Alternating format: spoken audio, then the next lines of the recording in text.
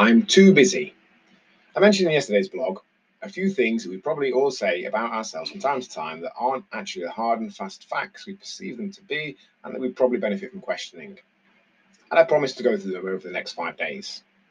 Because from my experience, 20 years in the industry, 10 years doing this, 2 times top 6 at the National Fitness Awards, top in the UK on Free Index, and top in Cheshire on Facebook, Google, and more, what changes when people go on to lasting results where they've struggled to get that before is rarely a removal of the challenges they face in their lives, but a change in the way they see those challenges and their beliefs around what that has to mean. Because those challenges will always be there. They'll change somewhat over the years, sure, but more or less full on in different ways at different times. But they'll always be there. The stars will never align. Life never gets particularly easy. We'll always be busy, at least for the vast majority of our lives. Waiting till we're not busy will mean waiting a very long time for most. And I get that we might be too busy to do some version of what we'd like to do. We might have too much on to make 5 workouts down at the club. But that doesn't mean we couldn't have made 2 and done a home workout or 2. We'll just do the 2, ignoring the voice that tells us that's not worth doing. I'll wait till next week, because that makes absolutely zero sense. It doesn't mean we couldn't do a 5-minute body weight workout, have a stretch, or go for a run. It doesn't mean we couldn't meditate.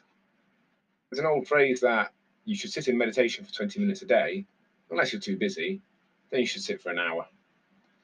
Now, I don't expect that to happen for most, but that doesn't mean that 5 tactical minutes wouldn't pay massive dividends in how we handle the other 1,435 in the day.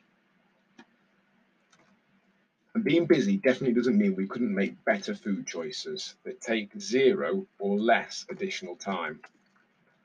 There is no version of reality where getting a salad, fruit pot, and 0-calorie drink meal deal takes more time than the sandwich, crisps, or chocolate and sugary drink meal deal. Smaller portion sizes of the same choice can only take less time.